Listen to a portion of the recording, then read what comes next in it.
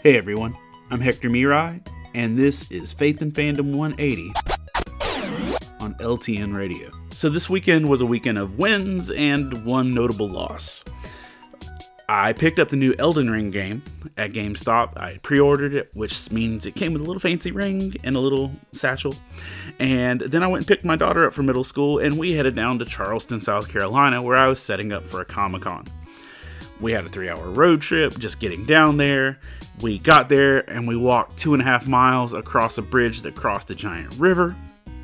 We just had a blast.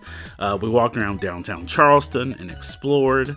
We ate fancy food. We stayed up late, watched movies. We just had a really great weekend. Plus, I had a really great weekend of doing ministry with Faith and Fandom and talking to people at this con and actually getting to interact in that capacity with my daughter and her asking questions and observing things. And it was really a treasure. Weekend was over. My daughter and I hopped in the car, loaded up, drove back to North Carolina, unloaded the car, and that's when I realized I didn't see my Elden Ring game.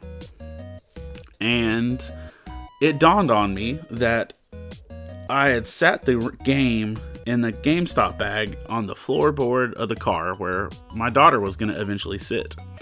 And that at one of the gas stations, my daughter lovingly decided to clean out the car of trash, and she, I guess, considered that GameStop bag trash and threw away my game.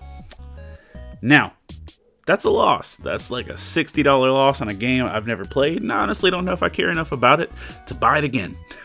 And it makes me sad, but when I look at that loss versus all the win that I had from spending that weekend with my daughter and all that came from it, I don't even care. It's garbage.